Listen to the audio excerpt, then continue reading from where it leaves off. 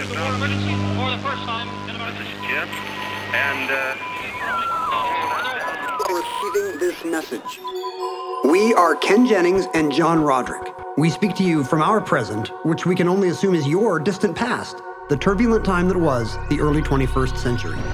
Fearing the great cataclysm that will surely befall our civilization, we began this monumental reference of strange and obscure human knowledge. These recordings represent our attempt to compile and preserve wonders and esoterica that would otherwise be lost. So whether you're listening from an advanced civilization or have just reinvented the technology to decrypt our transmissions, this is our legacy to you. This is our time capsule. This is the Omnibus.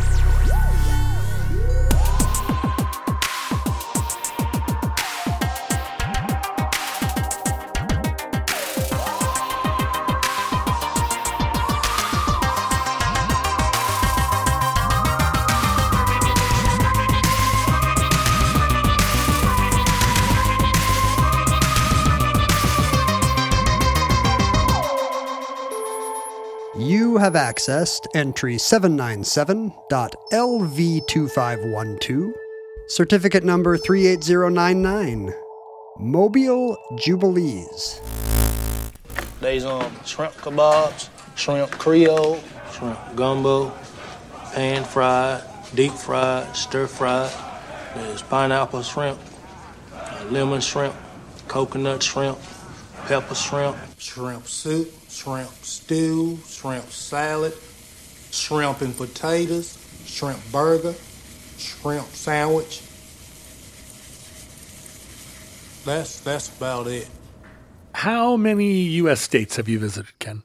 We've talked about this before. I feel like it might be around 41. Oh, so still some work to do. Where have you not visited? They're all scattered. Yeah, I've been to South Dakota, but not North. I've been to Hawaii, but not Alaska. I've been to New Hampshire, but not Vermont. Yep. I think I have states that are just islands, like Sure. Oklahoma or Nebraska. I don't know how this road trip is going to work. It's going to be the worst road trip ever, or the best. It would be fun to figure out Yeah. the most efficient way to hit all 9 of my remaining states, but I'm not sure if the actual trip would be fun or not. I bet that's a website. I bet you could go in and put the states you haven't been to, and I'm sure there's a website that does that. Did you see that people during the pandemic have been able to make record times on the Cannonball Run? Yeah, is it also maybe some all 50 state run or some coast to coast run or something? Well, Cannonball Run is coast to coast. Is that the route that people take when they? Yeah, I mean it's from whatever. It's from a pier or it's from someplace in New York to some pier in California. I've never tried the Cannonball Run, but yeah, early in the pandemic, there wasn't any traffic anywhere, and you just throw some Red Bull and amphetamines into your system, and as long as you have a Lamborghini. Now it's just a good way to get to some states where you might really get COVID. Yeah, right. That's what it's for now. The traffic's terrible, and you've noticed that the traffic is back to being terrible. It did not take that long. What are those people doing? Where are they going? I don't know. They can't be going back to work. I don't know. I mean, maybe that's probably my Seattle blinders that, right. Nobody I know voted for him. Everybody I know can still work from home, but I guess people who still have to go to their retail or whatever jobs. No one knows who they were or what they were doing. I mean, they might just be driving around out of boredom.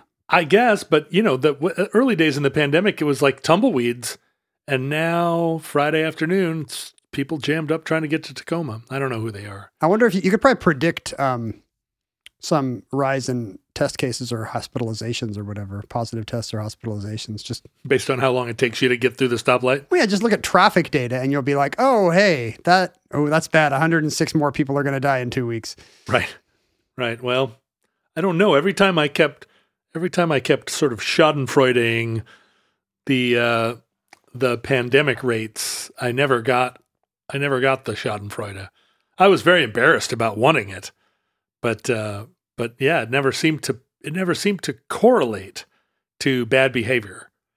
It seems like people behaved badly. People went to swimming pools in Florida a long time ago, and I think you could see a big Sturgis bump. Yeah. Like I think that big North Dakota outbreak was Sturgisy. Was very Sturgisy, but I don't wish ill on anybody. No, me either. I don't know. Why would I even be looking? But I do remember being like, hey, I hope Washington is one of the good states on this list. Yeah, Like, you want to be in the good state. come on. In your trips around America, have you attended a lot of, regional festivals? Have you been to Mardi Gras? Have you gone to, Toronto's famous Portuguese days? I thought you were going to know what the actual Toronto thing was. I'm sure. Anytime the Maple Leafs play, no. I mean, have you made any attempt, or have you accidentally? I was going to say for a rendezvous in Anchorage, but you've never been to Alaska. Everywhere has a thing, right? The Mike the Headless Chicken days in Grand Junction, Colorado. I feel like I wound up at one by accident, and I've never wanted that. What was it? What was it? Brooklyn, New York's What's the Matter with You? I wonder if it's going to come days. to me. It was something where I really should have known.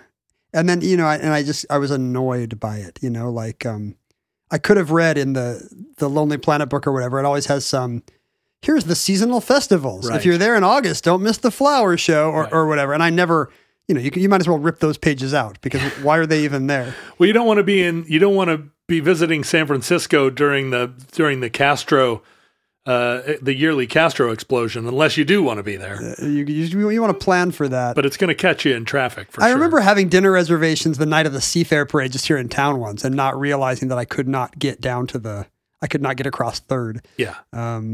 But I know this has happened where I showed up in a city only to realize what I had done, and now I can't think what it was. Have you had this experience? A lot, just by virtue of traveling a lot. But, I accidentally visited New York for the first time the night the Mets won the series in 1986. 86?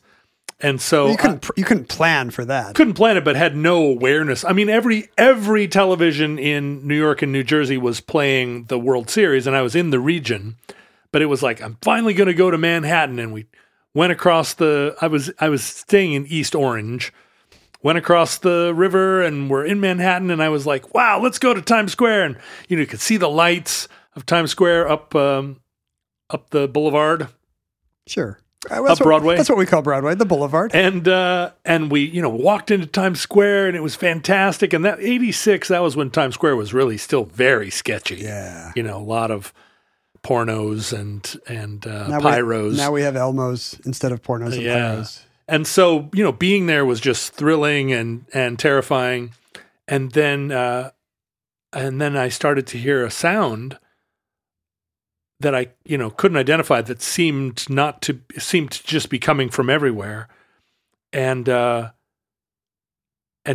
Square was mostly not full of people. It was kind of a pretty abandoned area. I mean, there were people, lurking in trench coats, but all of a sudden this sound that grew and grew in intensity, and I was it's like the end of the Grinch. Yeah, that's right. It started in slow and it started to grow. And we didn't stop Buckner from flubbing. It came. No, it got louder and louder, and then I became aware. I'm standing right in the center of Times Square.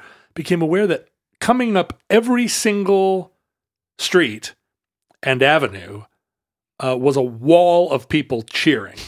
And as I stood there, these people from every direction collided, and all of a sudden I went from like being in this wasteland to being in Times Square with 100,000 crazy Mets fans that were climbing the light poles.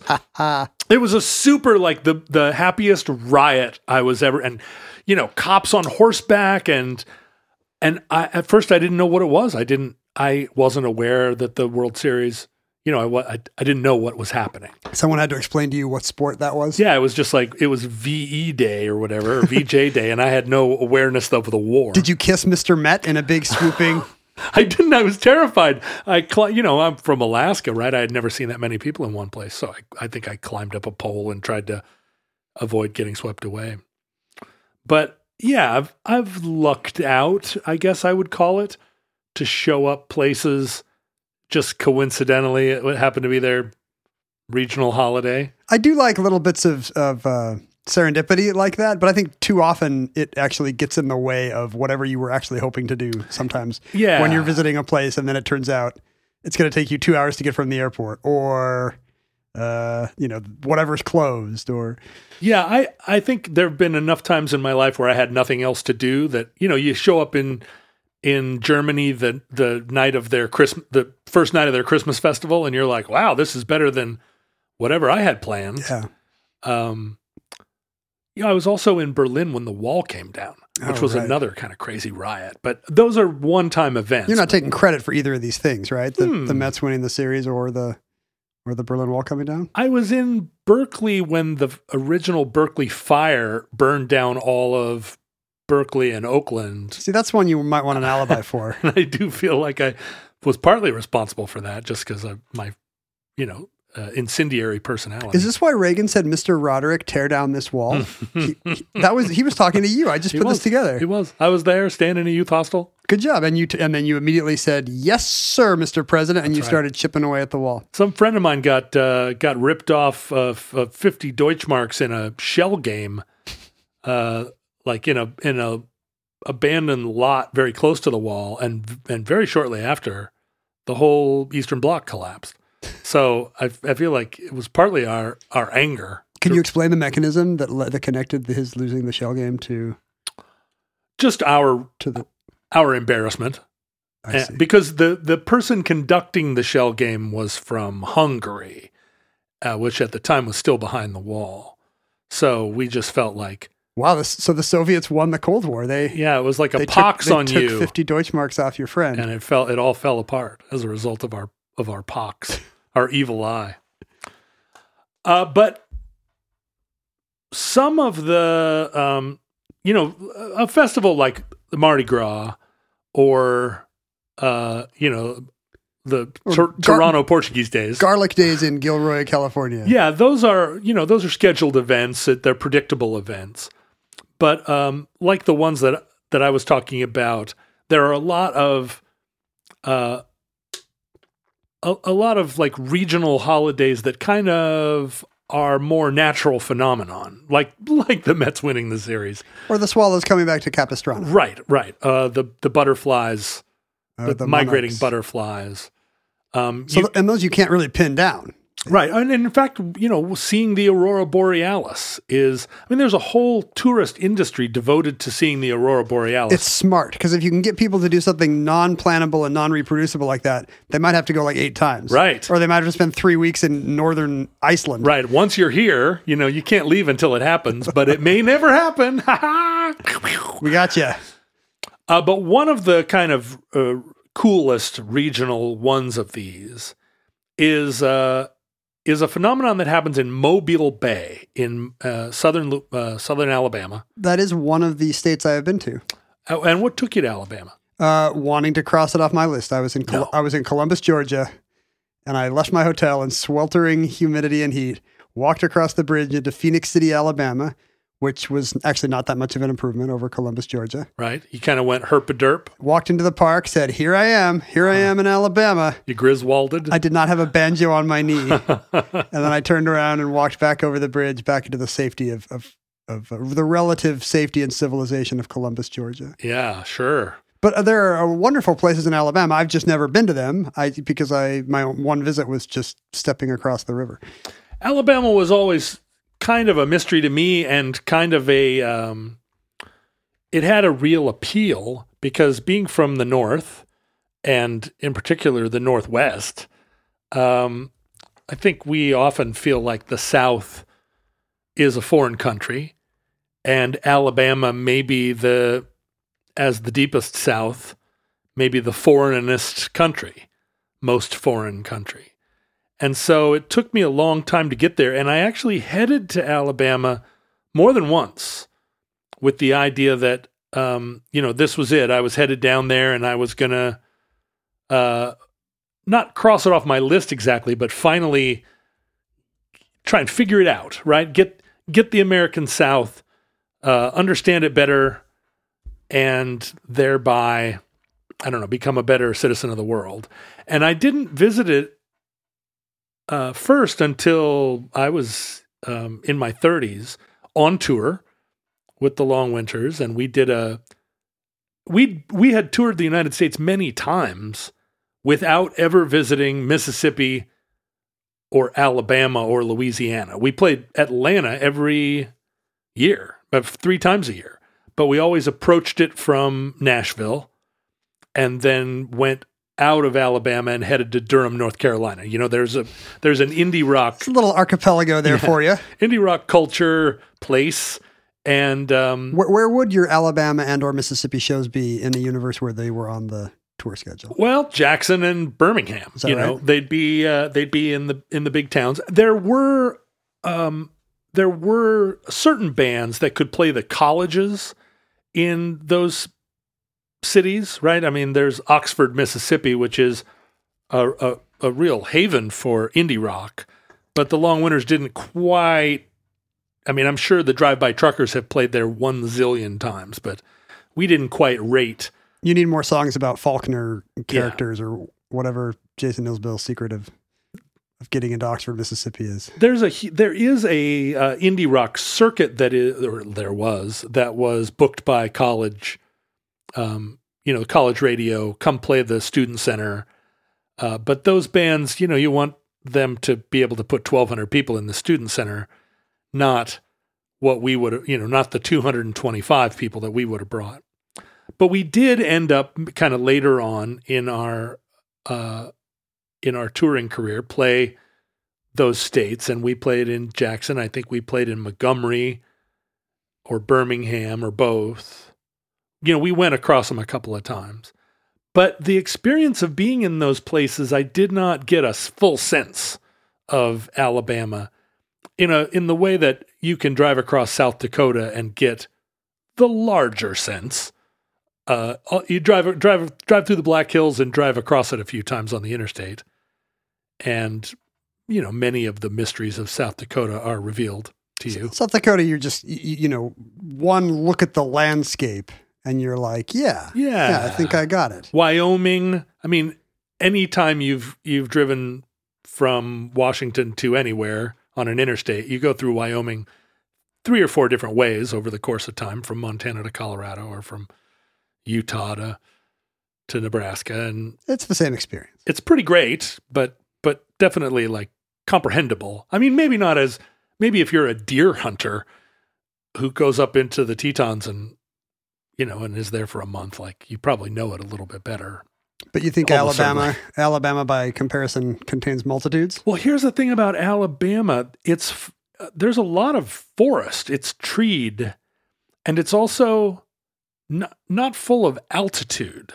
So driving across Alabama, you look at a lot of pine trees. You look at a lot of kind of scrubby trees, and you can't see through them. So you can't see what's going on in Alabama. Up the road, there's probably a lot going on. I get that sense in the eastern United States in general, that often whatever the vegetation, the forests, the woodland surrounding the road actually provides more scale than whatever the rolling hills are doing. Right. And you really feel like you're in a green corridor, like that you're in a Black Mirror episode or something. Yeah, that's been my experience too. When you drive through Connecticut or upstate New York and you look at the map, there are towns all around you, but from the road, you just see kind of an unbroken line of tree uniformity. Right. But I remained very curious about Alabama, and I ended up, seeing more of Mississippi just because of the touring routes. But a few years ago, just a couple of years ago, and the pandemic has made time seem... Last year in 2019. Yeah, right. Last year in 2019, I can't even remember a time when I would have felt like I have a couple of weeks off.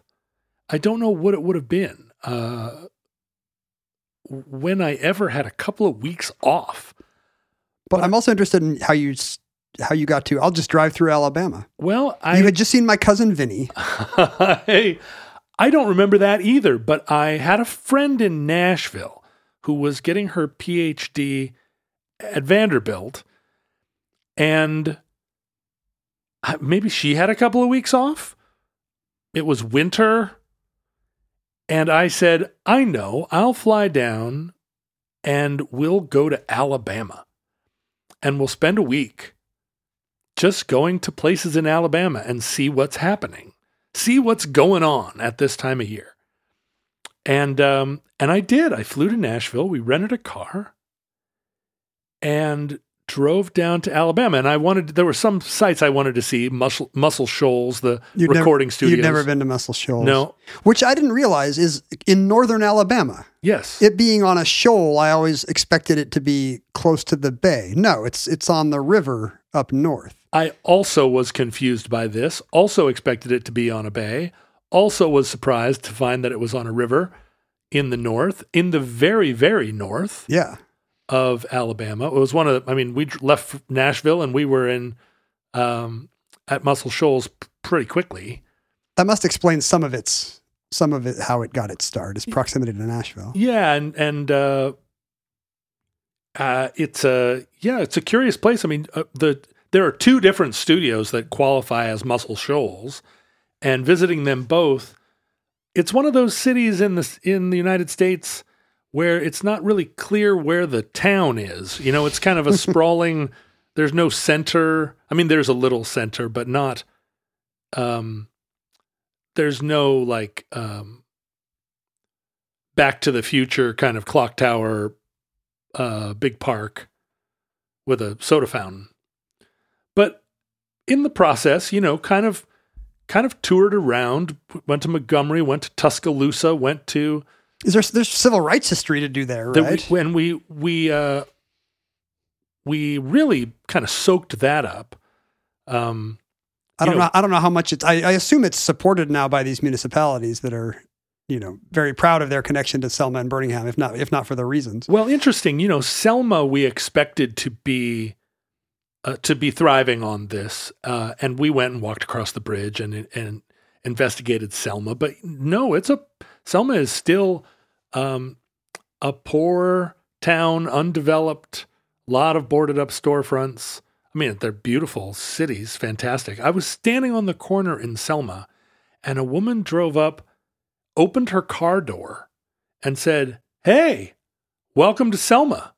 You know, can I answer any questions for you?" You get lonely moms doing this to you all the time. And she was extremely friendly, and I leaned into her car and was like, "Well, thank you for the welcome. I'm really enjoying walking around Selma." And she was like, "Well, let me tell you, you look over here. Did you look at this place?"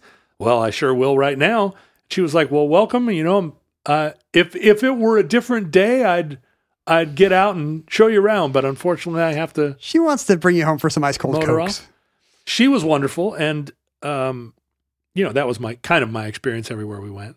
I was surprised that Selma hadn't become more of a destination that brought income to it. You know, there was a civil rights museum, but it hadn't turned it into a place that you would go get ice cream. I mean, for a Northwesterner, you very much have the Southern chat to everyone on the street mentality. I do, which we do not have here in the chilly Northwest. No, I'm an outlier in that respect. So I love people coming up to me on the street. People, yeah, and just like, well, heck yes, I'll sit and talk to you about whatever. And you could see there were a lot of plantations. And Montgomery and Birmingham are big cities and a lot going on. And one of the things that made the trip so interesting, and I know that this is just one of these anecdote episodes where I'm basically talking about that's up to you. Thrift stores. Only you control that dial right now, John. But she had a very interesting app on her phone, which your friend, your Vanderbilt grad, my Vanderbilt friend, and her app is called Find a Grave. Oh yeah. And there are people I've used Find a Grave. Yeah, there are people who are doing genealogical work who know that some relative is buried in some small cemetery somewhere, and they kind of put in requests. Can you go to this rural cemetery and see if you can find the grave of my great-great-grandmother? And if you can, will you take a picture of it and post it to Find a Grave?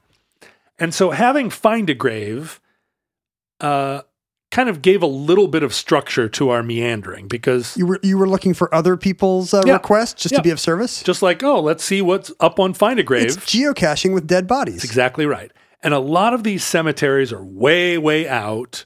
They, even the town that was associated with them is long gone. Right. You tromp through the woods and you find this little graveyard with 50 graves in it. And we found several graves that people had speculated about and took pictures and put them up. And it really just gave just enough kind of framework to the trip to make it feel like we had It is funny how we have these achievement-oriented brains where you actually need to make new fake tasks for yourself so you feel like you've accomplished something, whether that's, geocaching or similar, or I've got to finish binging this show. There's only 2 more seasons, Right. Get it done. The feeling of accomplishment. We got it done.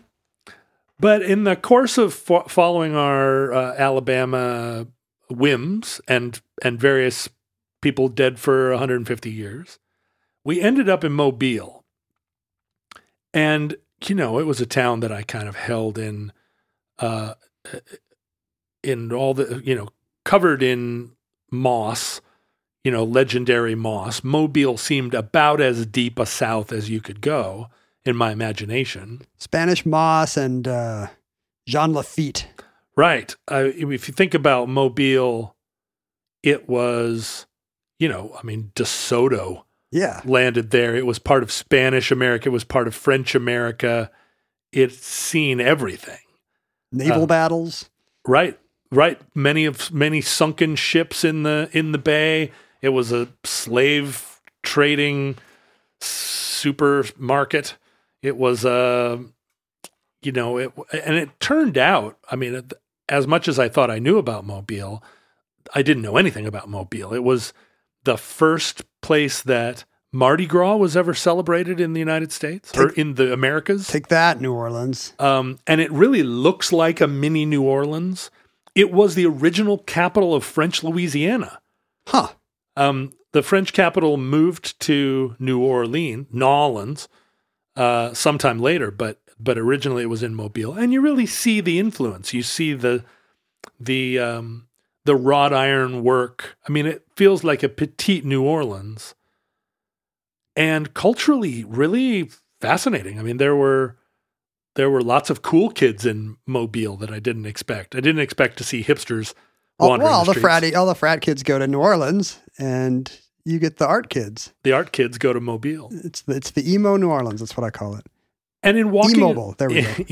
E-Mobile. E-Mobile. Walking around it, it's a fascinating kind of place. There's there's a Spanish fort there that I think has been rebuilt since it was originally built, but it's cool, like the kind of thing you would see in a Caribbean capital. Yep. And it's very much like the kind of fort you would see in Puerto Rico or it feels like something that you might see in maybe Florida, but I just didn't have that sense of it having that history. Is the Mobile Chamber of Commerce sponsoring this show?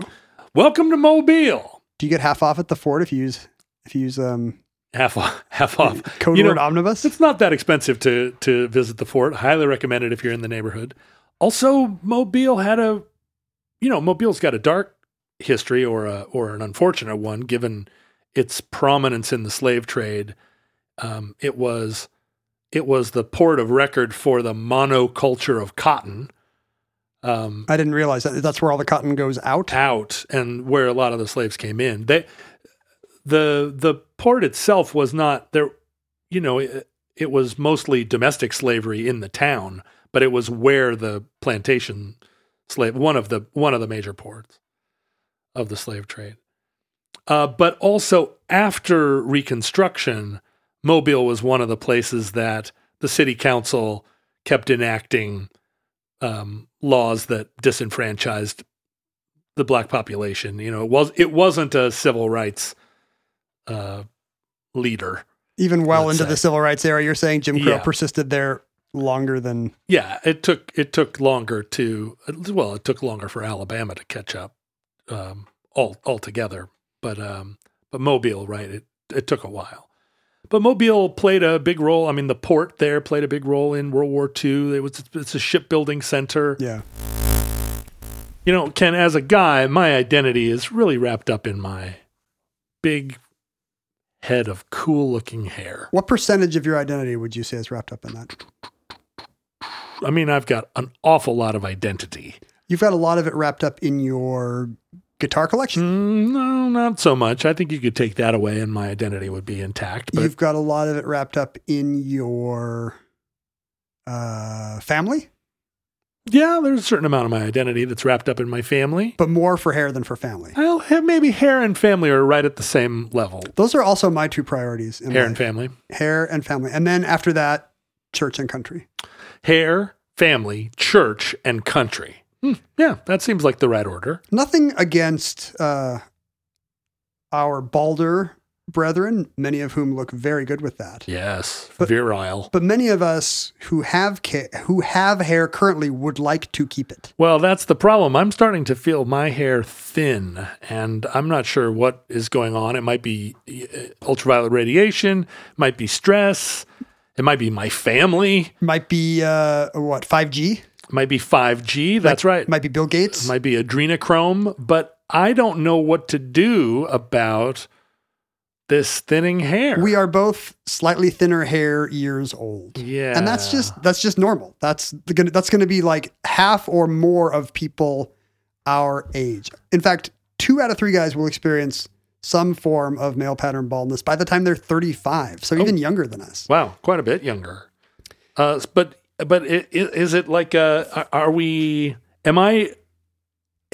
I have to become Stanley Tucci? Is that like... That's one option. Yeah. You can go to Italy. You can have a nice risotto. What else? For the first time in human history, there are actually good, scientifically approved options for keeping the hair you have and maybe even getting some back. Oh. So I don't just have to have like a little ponytail tied with a ribbon and like hair on the sides? You could do that. I'm not saying you can't. I'm just saying if you would like to keep your current look, let's say there are FDA approved treatments. The problem is there are treatments that require prescription. And if you don't want to go to a doctor, I don't. Let me recommend Keeps. Keeps. We've talked about them before. Keeps. We have. They support our show. We love Keeps. KEEPS Keeps. Keeps.com. With Keeps, you visit a doctor online and get your hair loss medication delivered right to your home. So it's perfect for the busy pandemic, don't want to see people lifestyle. Mm-hmm. Don't want to see people, but if they do see you, you want to have a big, healthy head of hair. Sure. In the Zoom call, you want to have a nice head of hair, but you don't want to have to like go to a doctor's office or a pharmacy. Or design one of those Zoom backgrounds that's just a healthy head of hair hovering over like the background of a seascape or a skiscape. You may have tried some of these approved hair loss drugs before, but never at this price. It's extremely, not just convenient, but extremely affordable.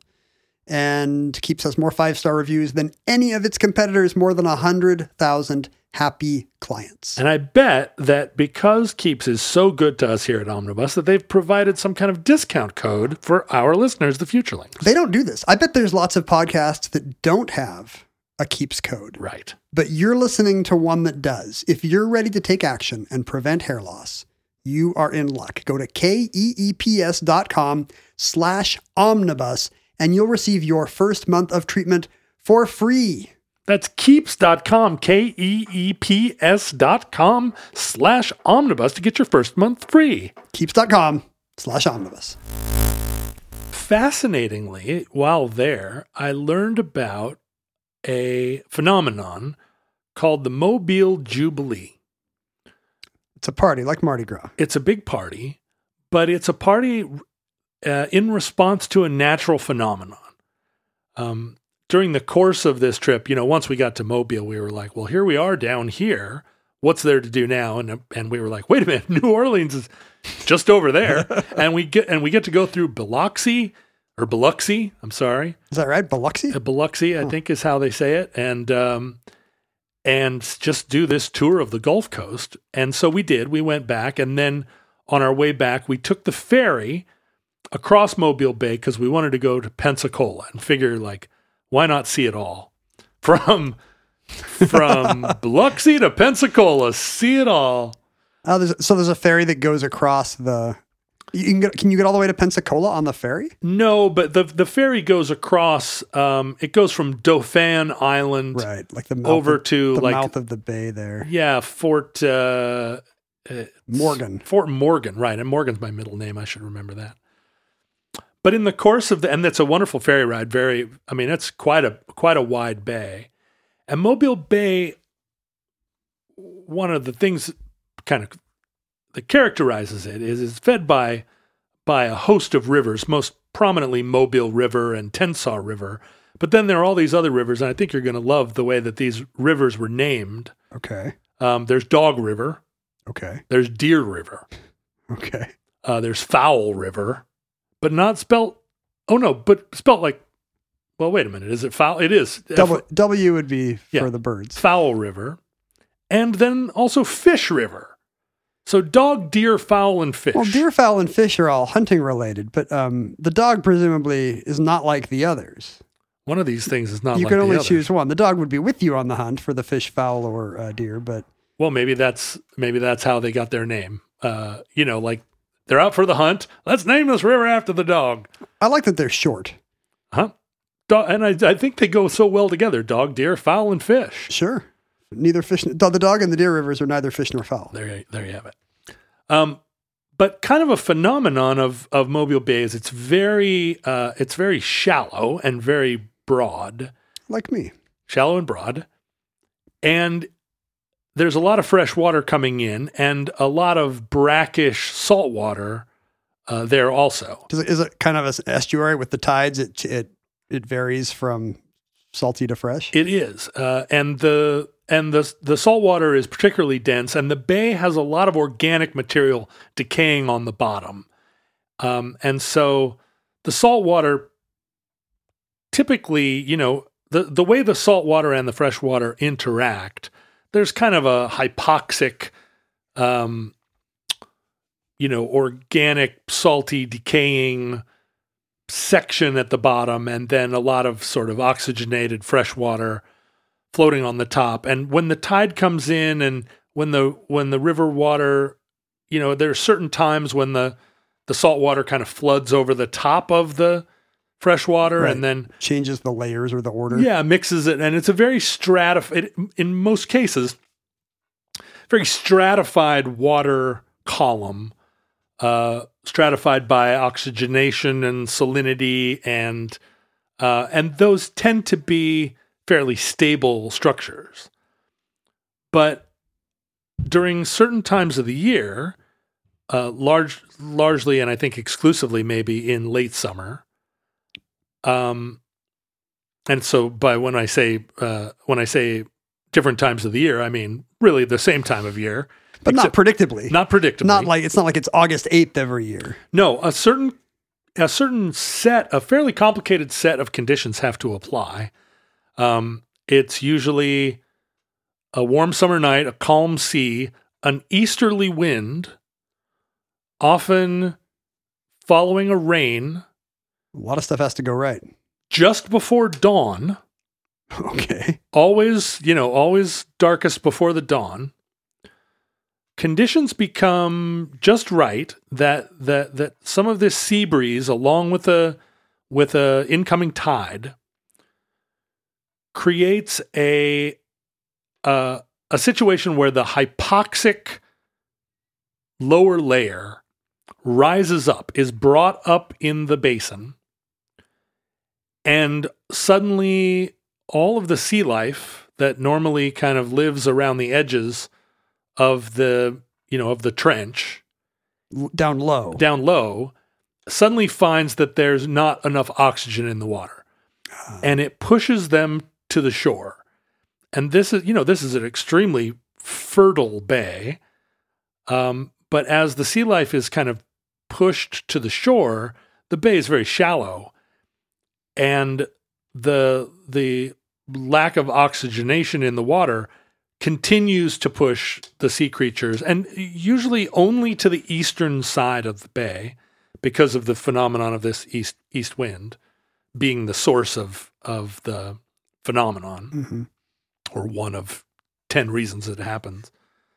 It pushes the sea life all the way into the very shallowest water, right at the edge of the beach, and in a lot of cases pushes them onto the beach. By them, like there's fish just flopping on the beach? There are millions of blue crab and shrimp, big fat shrimps. It just looks like a big jambalaya. But also flounder and catfish and stingrays, eels, croaker, like big fish, and all this, all these crustaceans all pushed into the shallows and then up on the beach. So to watch a video of it, there are these huge fish just flopping out of, inch deep water onto the beach. And it looks like a mass die-off. It looks like all these animals are... Well, I think it is. And it is. If there's fishermen up there. But what has happened is that within the culture of Alabama and Mobile Bay, this is like a super big party. Good eating. It's good eating, and this area hasn't always been the most affluent, and I think among recently freed African Americans, this was a source of a lot of like very great food that they wouldn't have been able to get otherwise.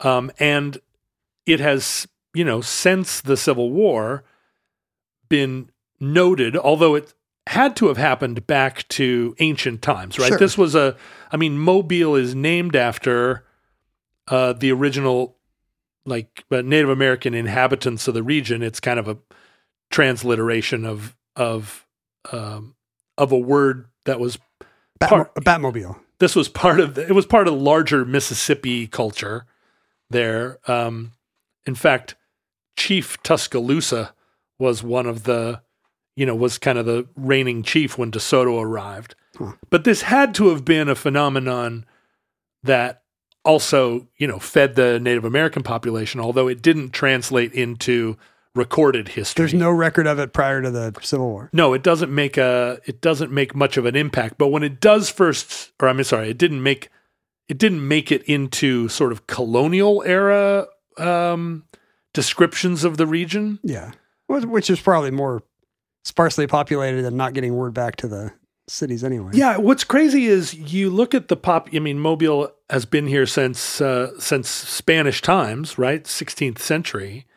But when you look at the population figures of Mobile over the course of hundreds of years, even when the fort was there, it was like population 300, population 500. 100 years later, it's like population 550. Everybody else gets bigger. We stay the same age. Yeah, it didn't grow until, till after. Really, even during the Civil War, it was still what we would think of as a small place. And even now, Mobile itself is only 200,000 people. It's like the 12th largest port in the United States. I think the whole region has 1 million people, but it doesn't read as a big city.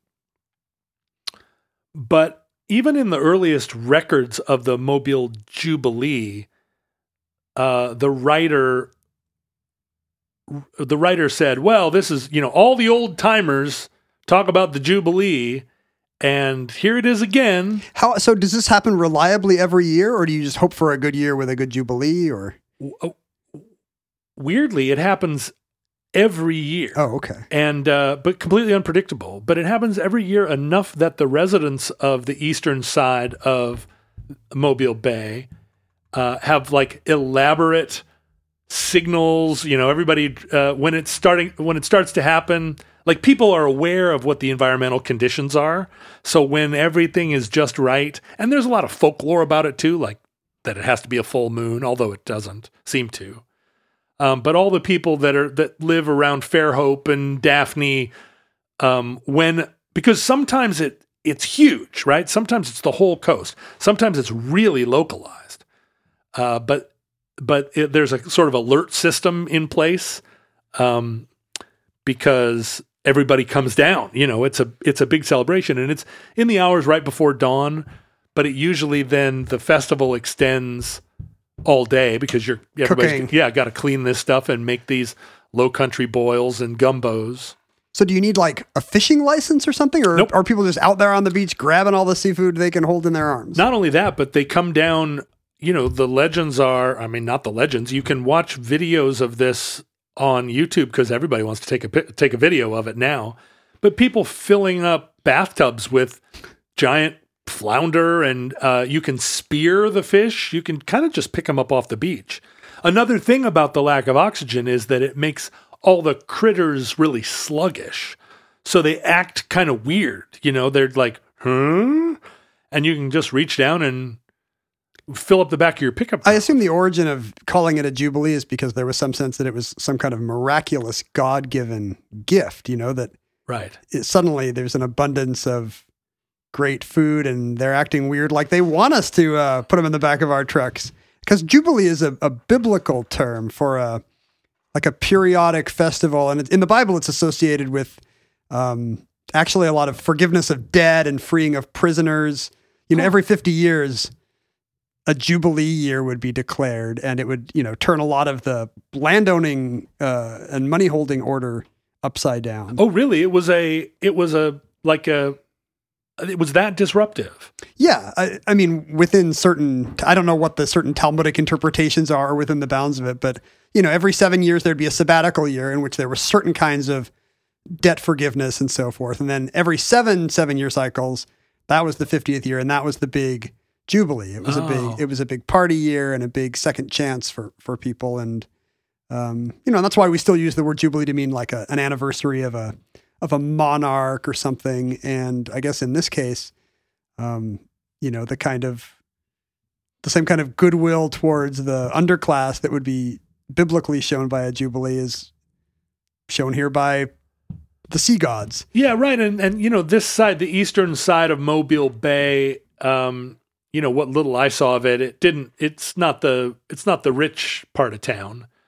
These aren't nice oceanfront homes. I think now probably, anywhere you can get an oceanfront home. People have vacation homes there, but even, driving up by Fort Morgan as I did, it's not mansions by any means. The phenomenon wasn't really fully understood until the 70s. And I think you're probably right. For many, many years, it just seemed like a God ordained, like, how would y'all like some crab? And how hard is it to fill up a bucket with shrimp if you're out in a rowboat with a net versus being able to just stick your wash tub in there and pull up enough for a big feast. Plus they're like the best foods. Yeah. It's not just that God is providing, but he's providing crab and shrimp. Yeah. It's hard to beat that. Right. And in particular, if gumbo or boils are already part of your cuisine. And I think nowadays with freezers, since the icebox, you were also able to lay up some seafood for the year, for the coming winter. We're talking about how awesome and miraculous this is for the people who get to enjoy crawdad boils or whatever, but it's not so great for the fish. Imagine how it is for all the sea life. Suddenly you can't breathe, and you tried to head to where you can breathe, and then you can't breathe there either. Right. And then somebody boils you. There's somebody there with a giant flashlight that's like stabs you with a spear. It's like an annual genocide for the crustaceans. Yeah, and I feel like I don't know. Well, maybe it's a culling of the herd. Maybe it's the smart ones. Yeah, the smart ones survive. The ones that can breathe low oxygen air or low oxygen water. Invent a small aqualung or scurry to safety elsewhere. That's right. They know like a riptide to move sideways across the beach and not to head. Some of the crab are found like climbing phone poles and stuff. See, that's what you need. You need the canny crustaceans that can outwit or maybe a defeat in combat the locals with their little nets. Sure, or the crab that go up a tree and realize that that's a fine environment and become a whole new species of tree crab. That's where the human race came from. Yeah, right. Tree crabs. We're all descended from tree crabs. The interesting thing about this phenomenon, I mean, it happens in Mobile at least once a year, if not more. It's the rarest of rare years that it happens. One of the things that I was astonished by about Mobile, expecting it to be super muggy, southern, unbearable place, is that it's a very temperate climate. You were there in the winter. Yeah, but autumn, early winter. But looking at the temperature and weather kind of details of it, then the summer is It's on the coast. Yeah, summer it's highs of 90, but the rest of the year it's very winters it's in the 60s. The thing I was the most surprised to learn is that Mobile is the rainiest city in the United States. Really? Yes, 120 days a year it rains a measurable amount. They get 66 inches of rain a year, and summer is the rainy season. So, these hot, muggy days are I think probably relieved by torrential rains. Thunder showers? Is 120, is that more than us? Like we're obviously not getting 66 inches, but yeah, the thing about the rainiest is Seattle, I think, really can hold claim to the most often rain. most bummer days. But a lot of our rain is just a kind of sogginess. We get less than Washington, D.C., famously, if you just measure total amount of water. Isn't that nuts? Total amount of water, yeah. And I think these are probably big storms. But the only other place in all of God's green earth that this happens is, and much more rarely... Oh, you'd think this would be common in any number of little estuaries like this, no? Absolutely, because you would think, right? But the combination of the shallowness, the easterly wind, the salinity of the water, the full moon, the banjo sounds. It's got to be a meteor shower. Yep. It only happens one other place, which is Tokyo Bay. But Tokyo Bay, it's a very rare occurrence. And you just get Godzillas. Tokyo Bay has a very hypoxic bottom condition. I have a very hypoxic bottom condition as well. I don't want to talk about it. So what do they get coming to shore? Well, seafood plays a major role in Japanese I can't think of two better cities, honestly, for seafood than like Tokyo or Alabama. That sounds fantastic. And I think actually probably chemical pollutants and mercury in the water is probably a factor in both places. I was wondering. But in Tokyo Bay, it's just exacerbated by the scale. And I think in Tokyo Bay, it's much more common that it's a mass die-off of fish than it is like a let's run down and harvest this bounty.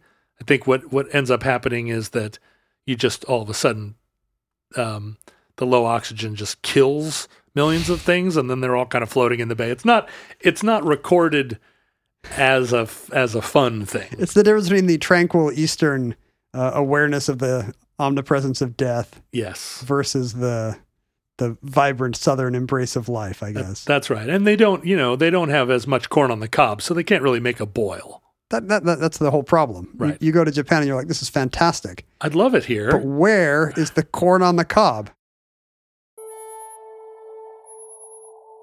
And that concludes Mobile Jubilees. Entry 797.LV2512, certificate number 38099, in the omnibus. Futurelings, in our day, we confess that we were part of the social media problem at Omnibus Project. We were responsible for a delightful group of people on Facebook. Who knows why they're on Facebook, but at least they found their tribe at the Futurelings Facebook page. It's a place, right? But also they're on Discord and on Reddit and other places where human beings try to make some kind of connection with one another. Look for Omnibus Futurelings wherever odd human beings are found. Mm-hmm. Wherever you do your marketing. Mm-hmm. You could email us at theomnibusproject@gmail.com. You could send us physical items to a P.O. Box, P.O. Box 55744, Shoreline, Washington, 98155. I'm belatedly looking at the outpouring of Christmas cards we got They were all at the bottom of the mailbag. from various listeners. Here's one from, I can't read the name, but it's from Rwanda. No, really? You got a Christmas card from Rwanda? I don't believe it was mailed from Rwanda, but the nativity art is Rwandan. Oh, okay. Maybe purchased on a trip. This is the Matthew, Jen, and family. Matthew's wearing his omnibus shirt, which a little note says he wears Incessantly? It's from his wife? 4 to 6 days a week. Please tell him I don't to know if take that's it a off. happy note or not. Here's Andrew and Ethan from, I can't tell where they are in this picture, the Grand Canyon, maybe? Here's Pippi, Buster, Tess, and Bill. Those might be the cats or they might be humans. Thank you, Futurelings, Tess. surely. The Donahue family with their Zoom-themed 2021 Christmas card. They're adorable. The Cortmans. Thank you for The including Cortmans. us on your Christmas card list. Our friend Sparky, on a old-timey manual typewriter, says he got some kind of a CNC router. Yep. That must be some kind of wood carving thing. Not necessarily. You can route a lot of things with a CNC router. In this case, he made us coasters. Mine says 100% medium, and yours says 2-time Nader voter.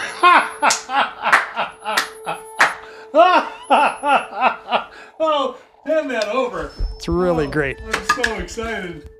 Oh, that is good. I wonder how many he made. You can't be the only 2-time Nader voter. Oh, this is great. This item has been approved by Tom. Pay no more than 45 pence.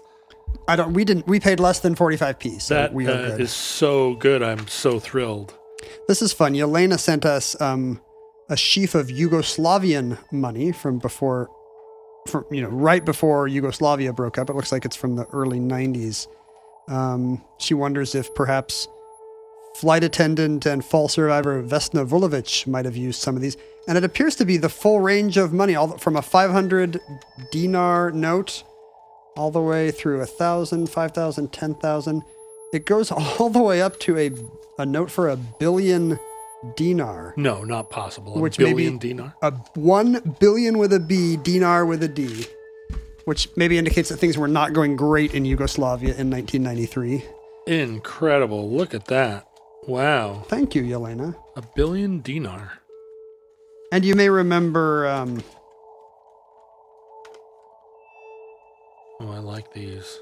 I think Mary, if I'm reading this right, sent us these masks, which you may remember. She's improved her design, and so she wants you to have an even newer version of this very Aloha mask. I wear her Aloha mask all the time. And she sent me a smaller blue one. I noticed that I have less face. yours were also prominently in your house. I saw yours the other day, and I was like, oh, well, how did my Aloha mask get here? And it was yours. They were in my stack of masks. Oh, this does fit much better. How does that look? Oh, it's perfect. Looking good. Yeah. Yeah, I like the ones that have the little nose shaping thing at the Yeah, me top. too. This is the Those are kind of cool. thing we have aesthetic opinions on in 2021. Very, very cool. Thank you all. And thanks especially to those who support the show on Patreon. In fact, this episode about the Jubilees of Mobile Bay was suggested by a listener called Sarah, who donated at the Washing Bear level, I think. Thank you, listener called Sarah. I think it was a gift purchased for her by, Jacob, for his friend Sarah. And I think Sarah suggested the topic of fish jubilees. Do you think that they are Alabamians? That's a good question. I would assume so. Or perhaps like you, just fans. Yeah, I mean, I remember leaving Mobile, and here, I don't need this mask on. Now you and I are in a bubble together. It's really muffling your audio. I left Mobile thinking to myself, I would like to return to Mobile. You've got the Alabama Shakes. I do. So you may see me there again. Futurelings, from our vantage point in your distant past, we have no idea how long our civilization survived or whether or not you are crustaceans made furious by this episode. Yeah, this is like the worst episode for you. This is like For a the sentient crab. Holodomor. We hope and pray that the catastrophe we fear may never come, but if the worst comes soon, this recording, like all our recordings, may have been our final word. But if Providence allows, we hope to be back with you soon for another entry in the Omnibus.